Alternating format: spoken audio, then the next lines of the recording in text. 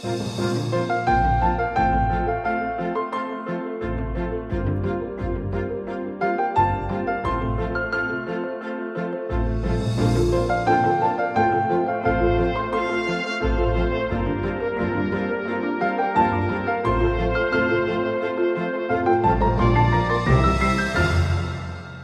and welcome back to another episode of the KI Prime podcast with me, Alina Jenkins. Last time we heard from Professor Brian Hodges, who won the prize in 2016, and we spoke about his research in simulations, communication, and the importance of compassion. In this episode, I'm talking to Professor Lorelei Lingard, who was the prize winner in 2018 and the first female recipient. Lorelei is a professor in the Department of Medicine at the University of Western Ontario and the inaugural director for the Centre of Education Research and Innovation at the Schulich School of Medicine and Dentistry. She's a leading researcher in the study of communication and collaboration in healthcare teams, and her research has contributed significantly to our understanding of how healthcare professionals interact and communicate with each other, which has led to new clinical and educational practices and increased patient safety. When I spoke to her recently, we talked about the main focus of her research. So my research program looks at the role of language on healthcare teams, both in the context of what it means for trainees in health professions to learn to talk a certain way and how that shapes the way they think and the way they behave, and also what the role of language is when team members try to work together. How do they use language to collaboratively deliver care? Where does the language practices that have become habitual let them down in their collaborative care goals? So I've studied language in the context of healthcare, education, and delivery in lots of different clinical settings, surgery, primary care, pediatrics, loads of different settings. But my question has always been, what is language doing here? Is it doing what we want it to do?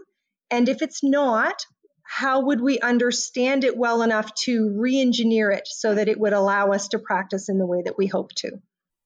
People listening may think, I know how to speak, I know how to communicate.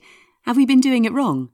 No, not that we've been doing it wrong, but that we do it largely unconsciously. And as a consequence, we are not attuned to the ways in which language is doing more than we ever thought it would. In some cases, it's doing other than we hoped it would.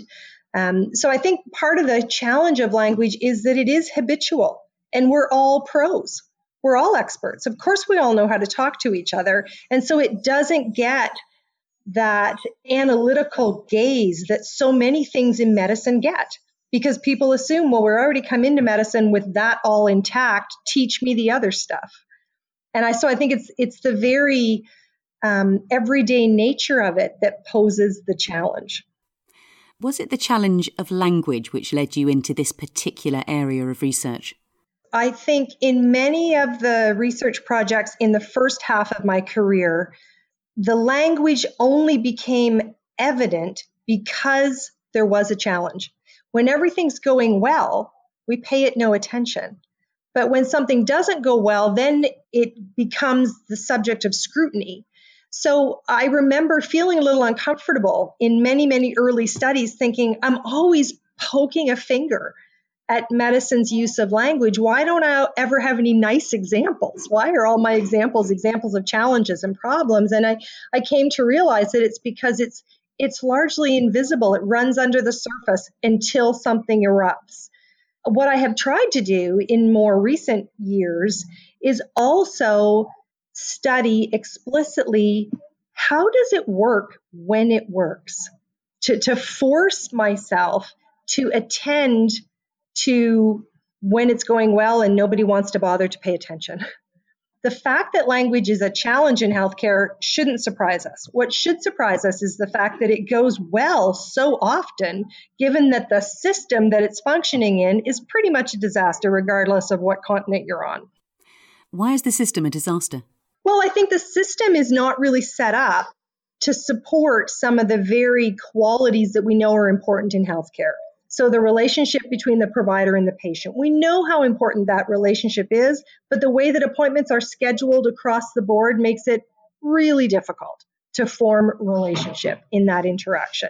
We know that collaboration and communication among the health professions is critically important to high quality care, but the structure of the system is not set up to support people to share information. Even the electronic health record, which a decade ago was going to save us all from everything that ailed healthcare, we now realize that even the software architecture of electronic health records creates barriers between what the nurse can see, what the social worker can see, what the surgeon can see. So the system in many levels, things like scheduling, things like computers, things like the way buildings are built, the whole system is set up to make it really difficult for communication to be functional. And yet, people get the work done, and they get it done very well the vast majority of the time. So I've become really interested in how does language work well? That leads me to a question about your research into the language of teams. Can you tell me more about the work you've been doing? So we've always been interested in the language of teams. I have never studied the language of the provider-patient interaction. That's been very well studied, sort of the 20 years before I started my research career. And so I specifically chose to study the language among healthcare providers because it was a gap in our knowledge. And in that, I started out being really interested in interprofessional language exchanges, the ways in which, not only in terms of the vocabulary and the jargon, but also in terms of what a good communication is considered to be, really varies by profession.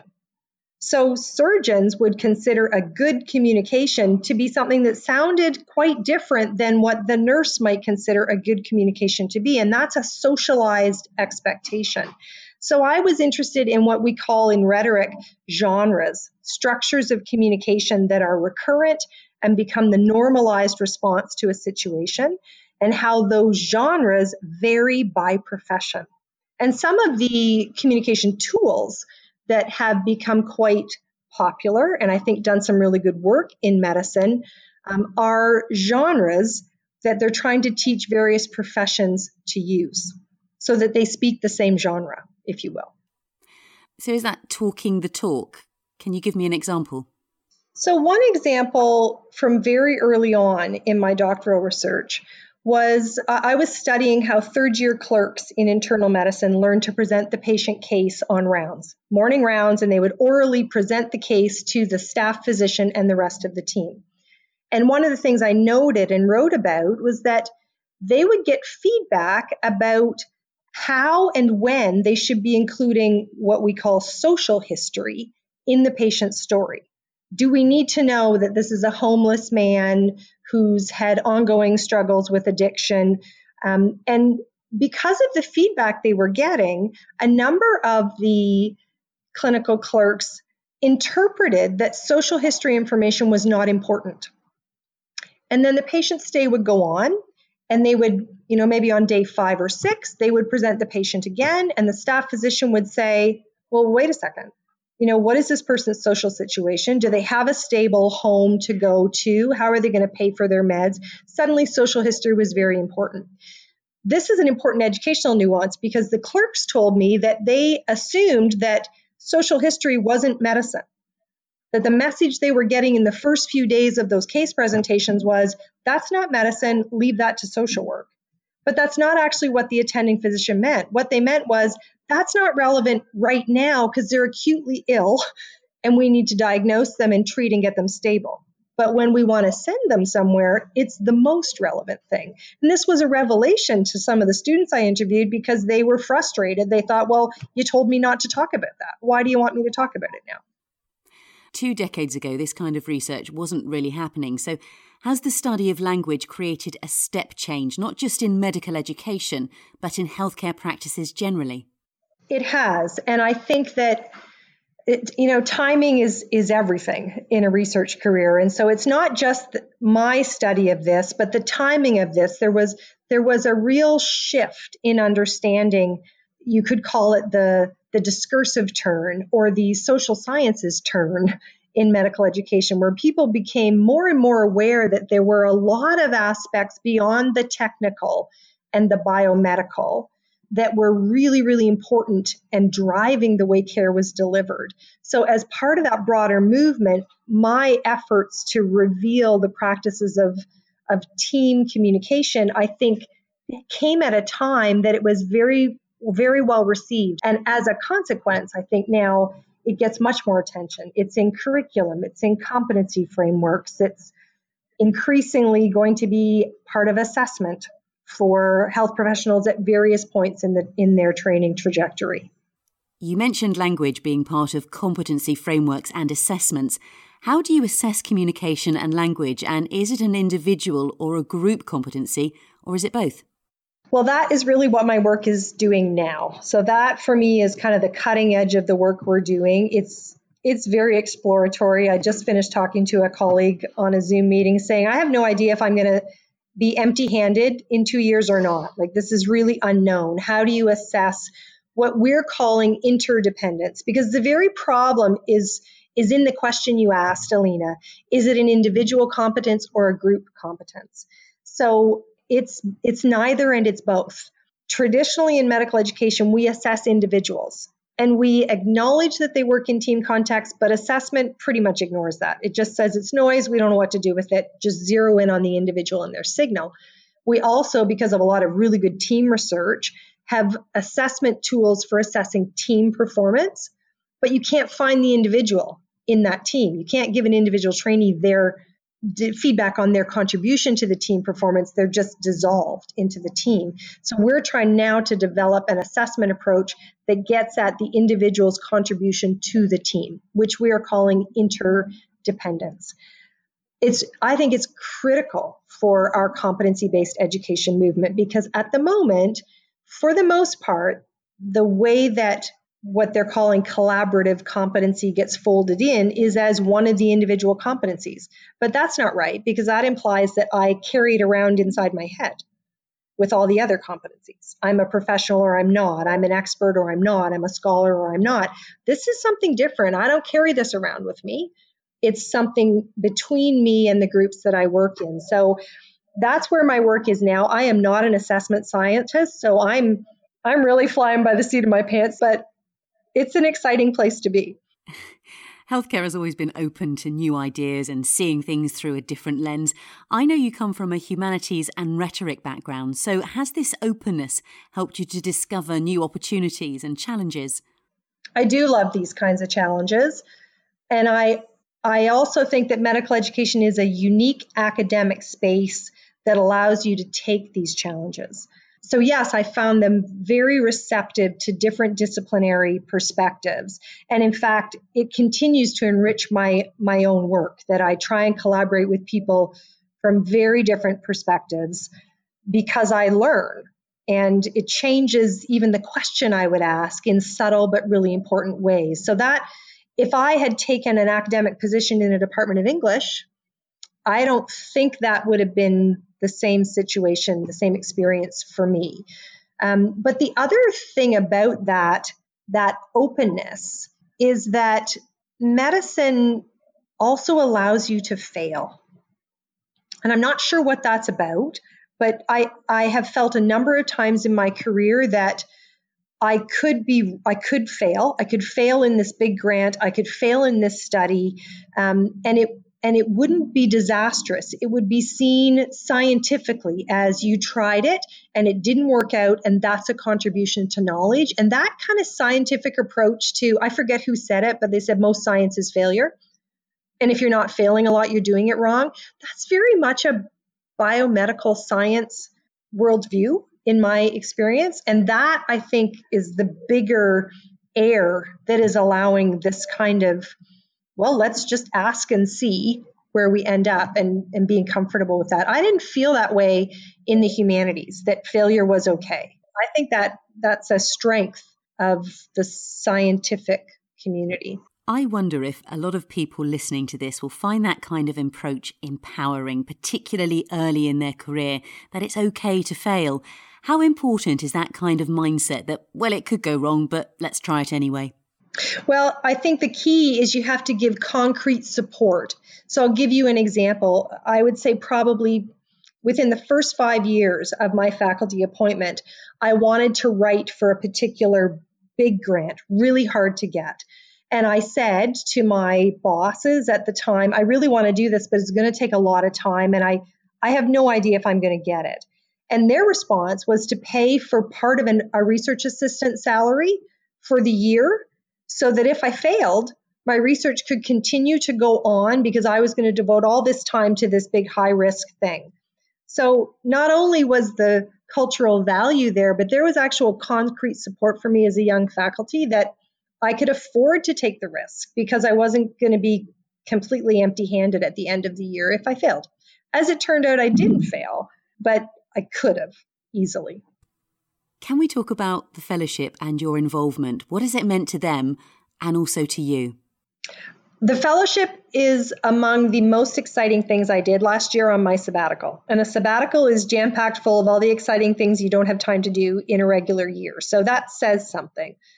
I think the fellowship fills a gap in that we have been really good in the last decade or so at realizing real mentorship opportunities for young faculty and realizing support for faculty who are struggling. There are a lot of faculty who are transitioning from one research area to another, and we know they need support.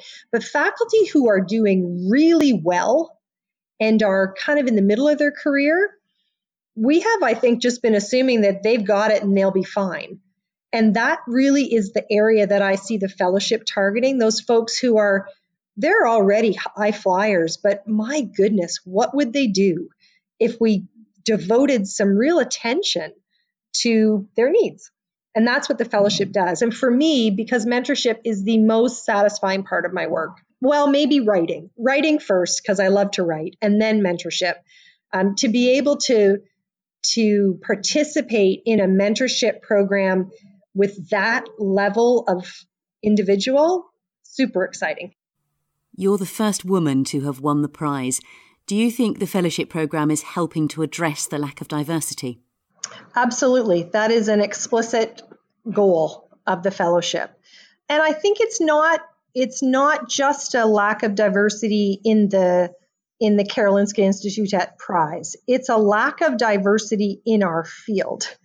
And also a lack of diversity. I mean, actually, medical education is quite a global and diverse field, but the people who get mic time and by mic time, I mean keynote speakers, and they're a very homogeneous group. So the equity work extends far beyond the prize, but the prize is a really important, visible, symbolic place to say we need to actually meaningfully do this diversity work. Let's end by talking about the prize and what this meant for you when you won it in 2018. So can you see behind me, there's a little square gold frame with a burgundy mat. That's my medal. That's the Karolinska medal. It hangs behind my piano in my living room. It hangs underneath my mother's gold medal from university, which she willed to me in her will.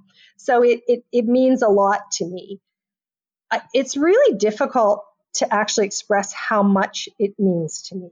Not only because it recognizes that you've really contributed something. And we all have imposter syndrome. We all second guess ourselves and kind of look back over a couple of decades and say, really? That's all you did?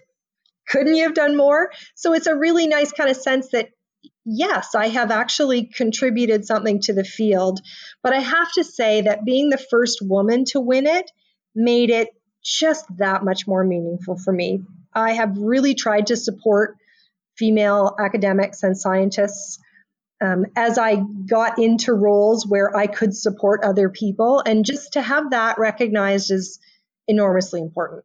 This is the wonderful thing about the prize. It reaches so many people. What are the impacts on the field of medical education? The prize, I showed you the medal on my wall, but the prize matters on another level too. It matters symbolically in that it reflects the legitimacy of medical education research.